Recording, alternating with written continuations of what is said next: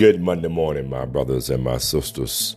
Welcome to August 29th, 2022. We're grateful to God that you've tuned in to this podcast on today.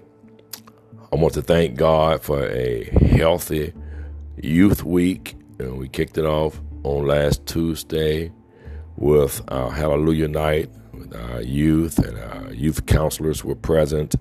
And then on yesterday, our children taught Sunday school, and they handled every phase of the worship, including Minister Maurice Mitchell bringing a powerful message to the youth. And we close with laying of hands on our youth and praying for them for protection and guidance, and most of all, wisdom.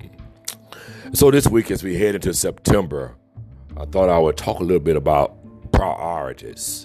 1 Corinthians 15 and 58 says, "Therefore, my beloved brethren, be ye steadfast, unmovable, always abounding in the work of the Lord.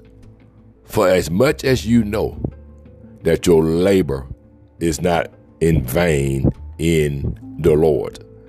And so just for a few minutes, I just want to remind us of our priorities, and each person has to be convicted to establish priorities that are pleasing in God's sight. We know the bigger verse says to us to seek ye first the kingdom of God and his righteousness, and all these other things shall be added unto you.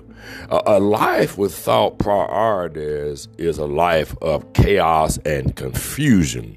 So how do we as God's children establish some priorities? And when I use the word priorities, I often think about being consistent, creating a pattern of life. Some people say you're so boring because you're always doing the same things, but there ought to be some rituals in your life, a pattern, almost a predictive behavior. When people see you, they know when you get up every morning, it's your meditation time, and you need to get up a little early before it's time to really get going with the hustle and bustle of life. And so meditation time becomes critical in a person's life that's, first of all, bound to love the Lord, that's bounded by his or her love and commitment to God. So we wake up first giving God honor. So we meditate. We spend some time just reflecting and being grateful. And then we move into what I call prayer time. Then we start asking God, soliciting God to protect us throughout this day and guide us and lead us and give us the wisdom to know what to say and when not to say a word, when to just hush. And then we ought to have some scripture time where we read a verse or two. And I know traditionally we thought that a Christian is a Sunday event that occurs during worship.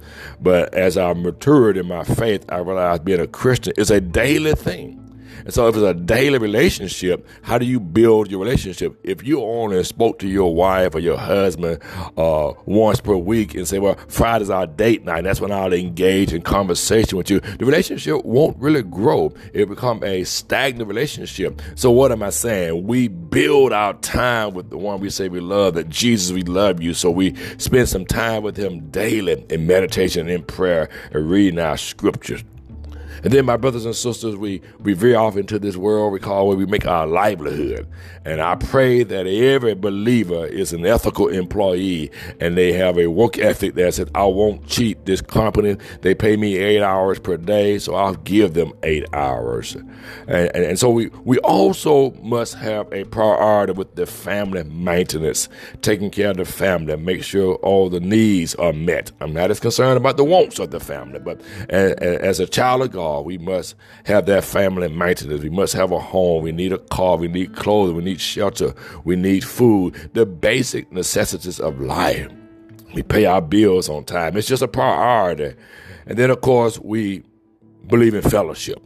We believe that the saints should gather together and assemble and spend time in fellowship. And then lastly, as I close today, my brothers and sisters, we must have a pattern of taking care of our physical and mental well-being. So look at your priorities, my brothers and sisters. Those are pastor's priorities. And what about yours? What's important to you? It will show up in your daily activity, believe it or not. Have yourself a wonderful Monday, my brothers and sisters. And by all means, let us finish strong.